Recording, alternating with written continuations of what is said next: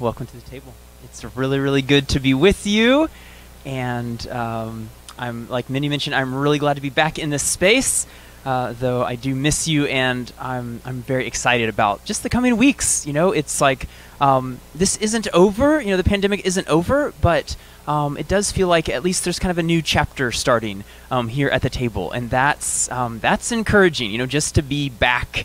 Here, I know we'll see many of you at Easter, and then slowly, through the weeks and months as you guys start to feel comfortable and we re-engage here. I think that'll be really, really beautiful. So, so tonight, hopefully we haven't had too many kind of technical issues. I don't know how all that went, but I mean, it sounded nice here. I thought it sounded really good.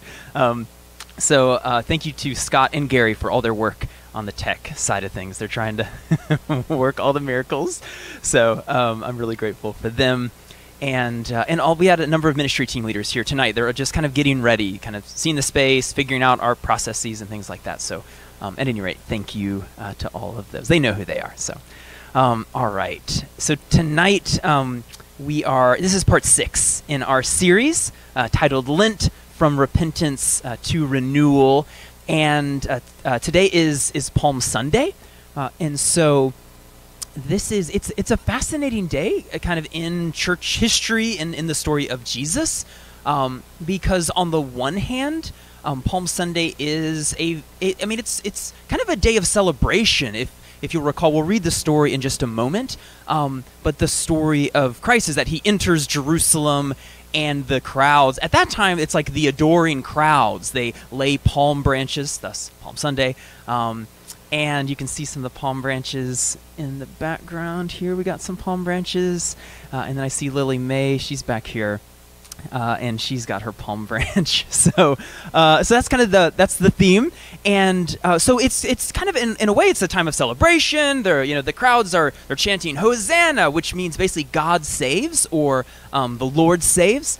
And so it's happy. It's like this amazing celebratory moment. And yet if you know the rest of the story, there is a little bit of like a sense of foreboding, because just a week later, or a little less than a week, what those same crowds will be chanting then, which won't be Hosanna, but instead crucify him. So there's kind of a little bit of kind of a mixed feeling. There's a sense of that foreboding as we kind of go into Palm Sunday, and then from Palm Sunday into Holy Week.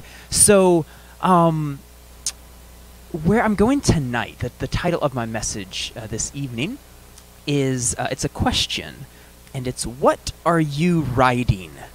What are you writing? I think it will make more sense as we get into our 2 scripture readings here. So the first one is very short. It's a prophecy from the book of Zechariah, chapter 9, verse 9. And this is written by the prophet Zechariah probably a few hundred years before Christ. Though the way, Christians have read this text down through the centuries, it's kind of hard to miss the connection between this and then our second passage, which is Mark chapter 11, which we'll get to right after that. So let's start with Zechariah chapter 9, verse 9. It says this: "Rejoice greatly, daughter Zion. Shout, daughter Jerusalem.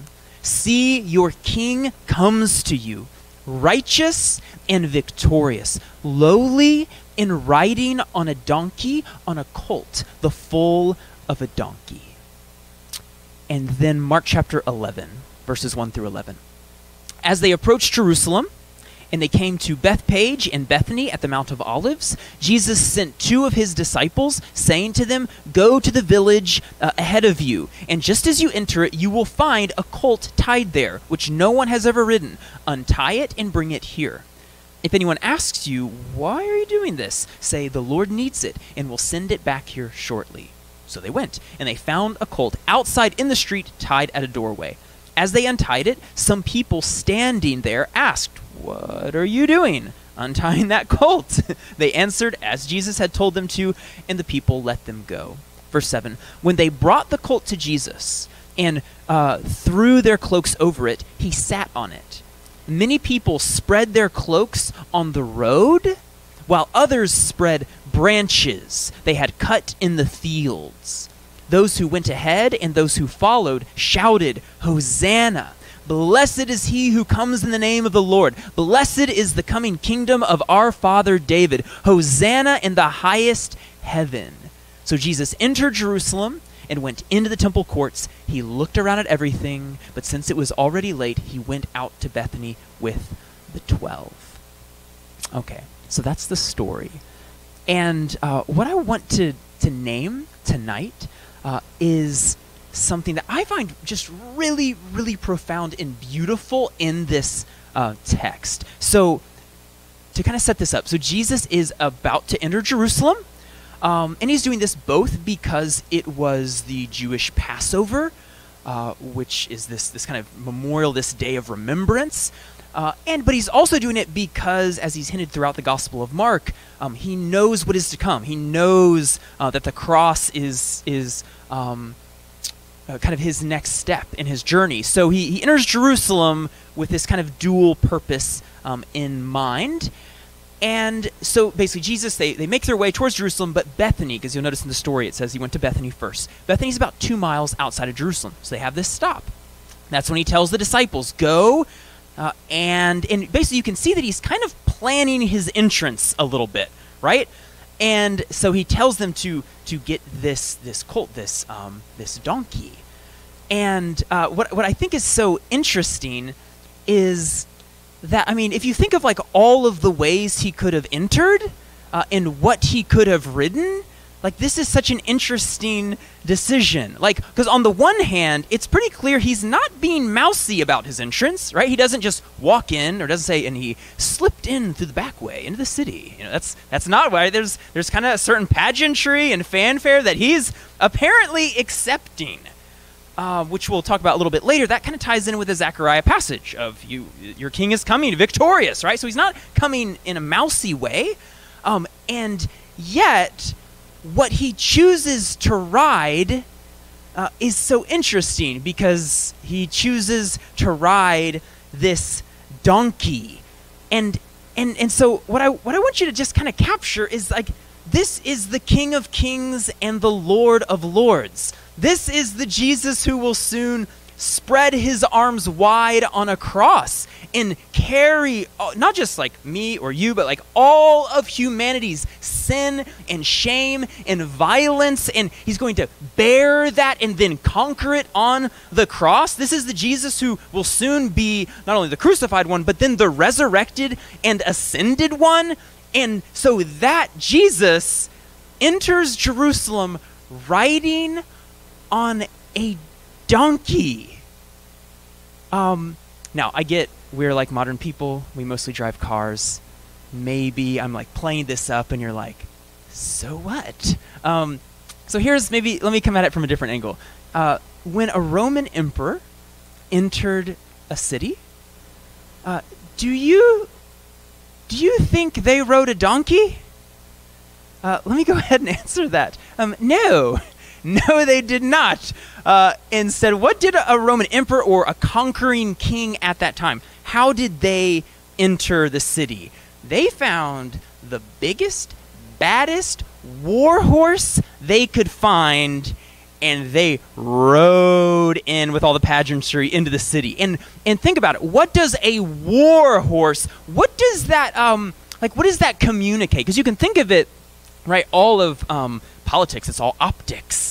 You know, it's sort of like, it's like saying something without saying something. You want to not only speak a message, but you kind of want to look the part as well, right? So a Roman emperor, when they ride in on a giant war horse, like in full, armor, sword, like what is that saying? And think, if you've ever seen like those giant, I'm thinking, this is random, I'm going off script now. I'm thinking of the Budweiser horses. Is that tacky? Maybe that's tacky to talk about that in church. So, but like, those giant Clydesdales, is that what they're called? Yeah, okay, good. See, this is nice. Better without a screen. I have actual feedback, so I'm not making a fool of myself. Okay, Clydesdales, right? Like a giant horse, right? What does that kind of communicate?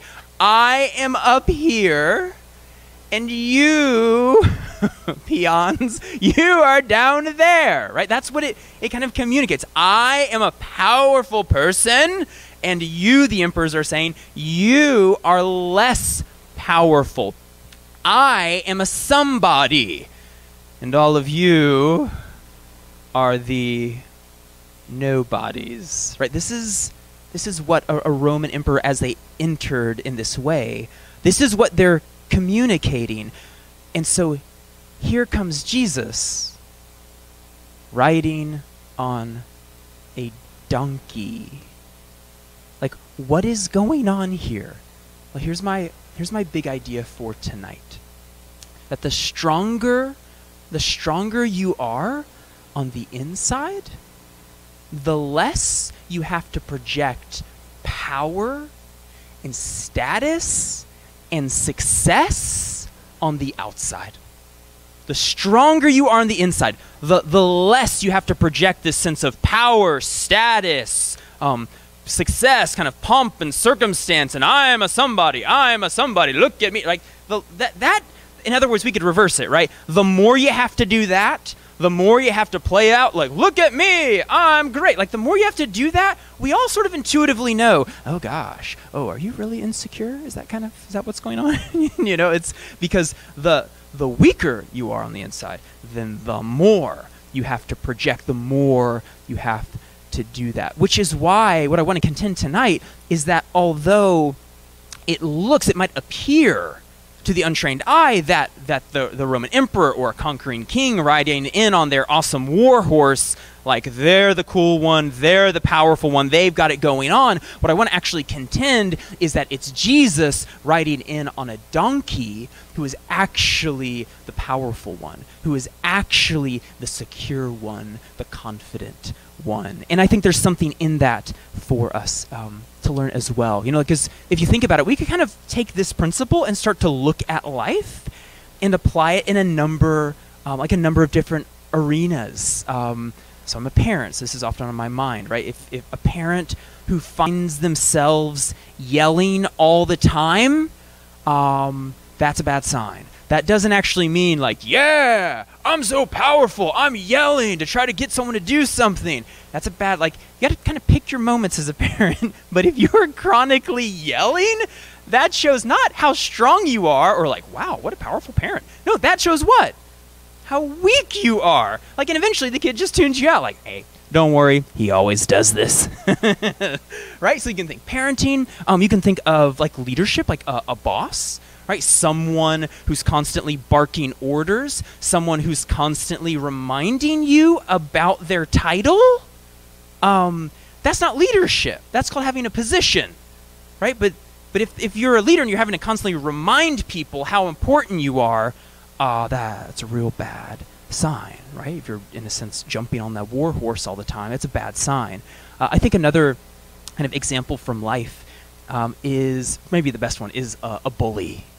If you think of a bully, on the outside, you'd think, oh, wow, that true power. They are so strong. But what do we know about a bully? A bully becomes a bully because they are afraid. A bully becomes a bully because they don't feel good about themselves on the inside, because they are insecure. Otherwise, they'd pick on their peers. But what does a bully do? They pick on someone weaker than themselves, right? It's this sense of I have to build myself up by pushing someone else down. In 2015, I was basically helping in a youth ministry at the last church that I worked at. And so I was there, and I remember, it was kind of cool. I had done youth ministry back in the day, so I had some experience, and I loved teens and stuff. But I remember there was one kid, I'll just call him Cody, and Cody was just a straight up bully. This kid, it was rough. I remember just kind of the way he interacted. He was kind of one of those kids in youth ministry. We used to call them EGRs. Have y'all heard this term? Extra grace required? That kind of person. I would see him walk through the doors, and I'd be like, okay, all right. Or just sort of a quick little breath prayer, okay, Jesus, I need to be strong, and yet somehow I need to communicate love and not pure judgment of this kid. Because this was a thing. He would, not only he was a fighter, not only a bully, but just he was physical. He was kind of just genetically, he was a big kid, like not so tall, but just strong. I mean, stout. And so he was constantly getting in fights. That was like, I guess, his love language. It was some physical touch gone wrong or something. So he's fighting with kids and then like younger kids. So he was in high school, so he would pick and like bully junior high kids. And then make incredibly rude comments to all the adult leaders, nasty comments to all the girls. I mean, it was bad, y'all. Like, this kid, he's a bit of a nightmare. And so I went to the youth pastor at that time, Jake, and I just said, like, bro, what is going on? What is the story here? Like, what the heck is up? And so he sat me down after group, and he started to tell me the story. And I won't go into all the details, but suffice it to say, he was basically physically abused by his father, and then neglected for most of his life by his mother. They eventually divorced, and then he kind of tried to go back and forth, but they were just constantly kicking him out, from one place. Because over time, this sort of rage just built up inside him until he was just completely out of control. I remember a few years after that, because that was 2015. A few years later, I'm in my house. One day I hear a knock on the door, and it's Cody. And I'm like, hey, man. And he was basically going around just asking for odd jobs, trying to make money. He was kicked out of his house again. And it was really interesting because both at that moment when he knocked on the door, but even before that, when I heard the story, behind the story, so to speak, it was like I started to see him through such a different lens, because I realized that all of that kind of macho, I mean, I remember how Cody walked. Like, he didn't walk. He sauntered. I mean, like, he owned the place, just chest out. I mean, it was almost cartoonish, the way he just kind of, hey. I remember that's how he would, like, greet, like, hey. So, like, just wouldn't even use word. It was like, come on, man. But I started to, all of a sudden, I saw it through such a different lens, because I realized he actually wasn't full of himself in the sense of thinking he's better than everyone. Actually, deep down, he was terribly afraid and insecure.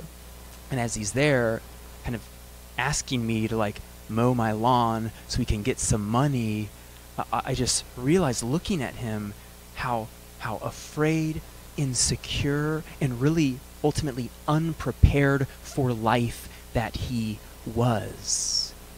You see, the weaker you are on the inside, the more you overcompensate, the more you project this sense. And it's different ways for different people, right? For bullies, it's that sense of power.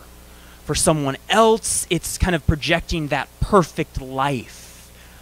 For others, it's that, success, like whatever our path is, but we just start doing this projection thing, which is why Jesus didn't enter Jerusalem on a donkey because he was weak.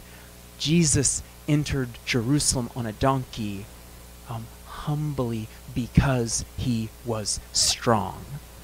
Jesus wasn't humble because he was weak. Jesus was humble because he was strong. Jesus wasn't a servant leader, someone who empowered and lifted up others and elevated others. He didn't do that because he was mousy and insecure and like, I don't know if I can do it. Maybe you should try. Like, that's not why he's doing that. That's not why his ministry was characterized by that. He was a capable person, but he did that because he loved well and because he was secure in who the Father said that he was. Right? Jesus was had that sense of love and that sense of knowing himself, being okay with himself on the inside, that allowed him to stop all of the pomp and the circumstance and not have to go down that road of the outside. This is one reason, to come back to that prophecy by Zechariah, that I love it. Because on the one hand, Zechariah, again, makes it clear, this is the king. This is the victor. How does Zechariah put it? He said, see, your king comes to you, righteous and victorious. So he's not saying the king will come as a as someone deeply insecure and afraid, a real loser. Like, no, Zechariah is clear. He's going to come as the righteous and victorious one, and yet how Jesus arrives communicates the values of the kingdom, correct? Love, service, humility. In other words, lowly in riding on a donkey. It communicates something. Okay, so if you consider yourself a Christian, here's the question I'd like all of us to kind of reflect on tonight. Where has my own insecurity been pushing me to ride war horses rather than donkeys? Where has my own insecurity been pushing me to ride war horses rather than donkeys? In other words, where has my own sense of not feeling so good on the inside been kind of nudging me towards, at best, kind of foolish, at worst, incredibly hurtful, downright stupid, ego-driven decisions on the outside? Where is this happening in our life? And of course, as I've kind of alluded to, this can play out in many different arenas. It's different for every person. So this can happen as a leader, as an employee who can't follow a leader, as a parent, as a student, as a son or a daughter. Like this, whatever season of life you're in, this can happen to any of us. Where when we're not feeling good on the inside, we start to project. So that's kind of the question I want you to sit with.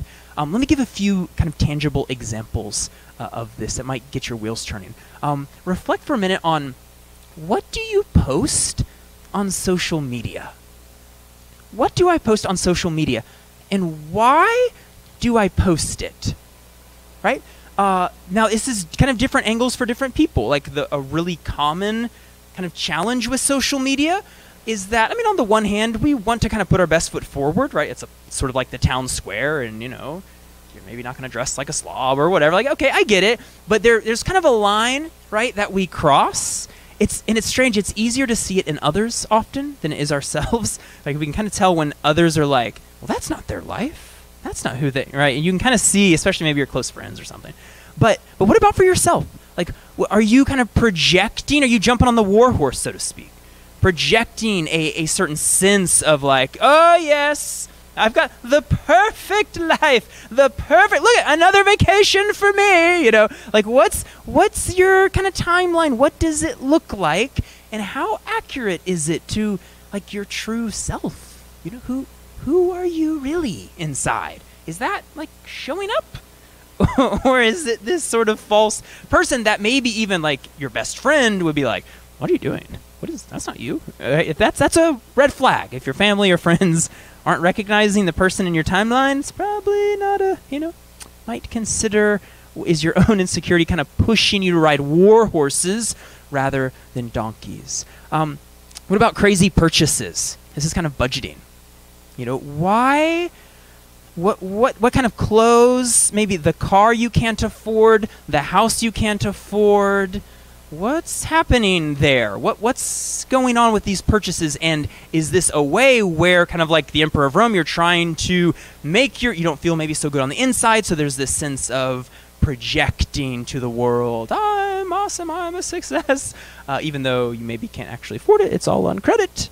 It's something to consider. What about kind of the obsession in culture with our bodies and kind of having the perfect body?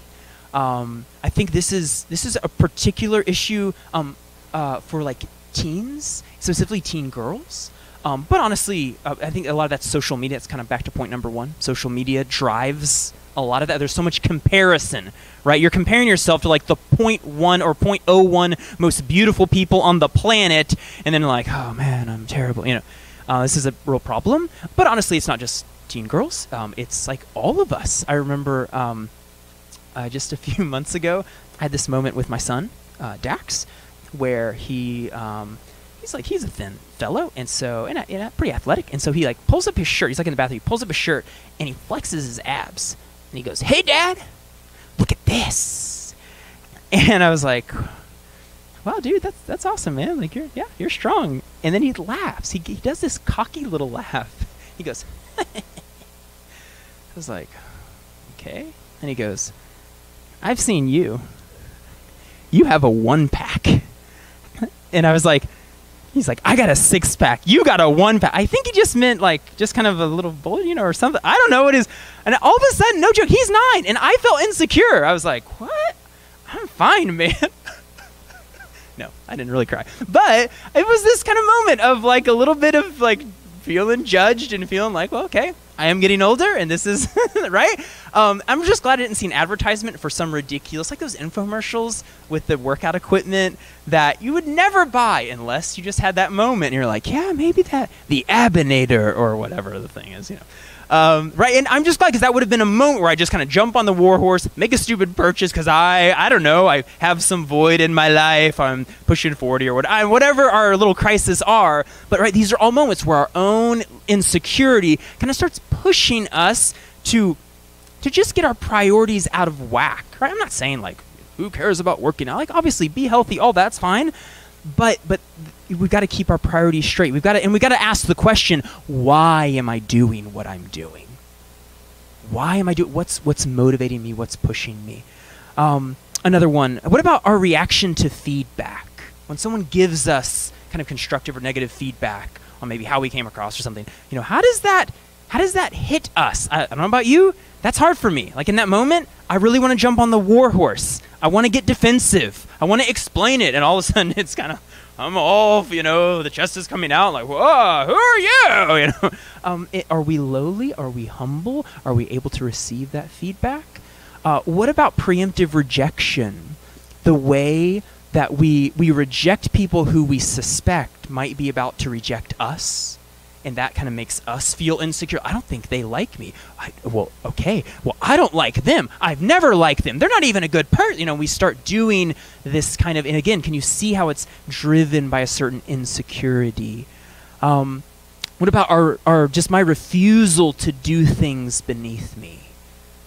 Quote unquote, beneath me. This idea of, well, I'm beyond that.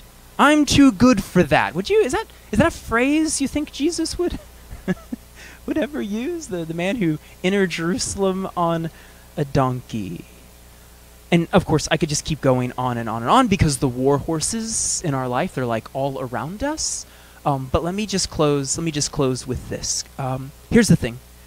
When you feel good on the inside, when you know that God loves you, and when you hear the Father's voice saying, this is my beloved son, this is my beloved daughter, and you have this inner sense of just, I'm okay. Now you no longer need to jump on the war horses of life so much.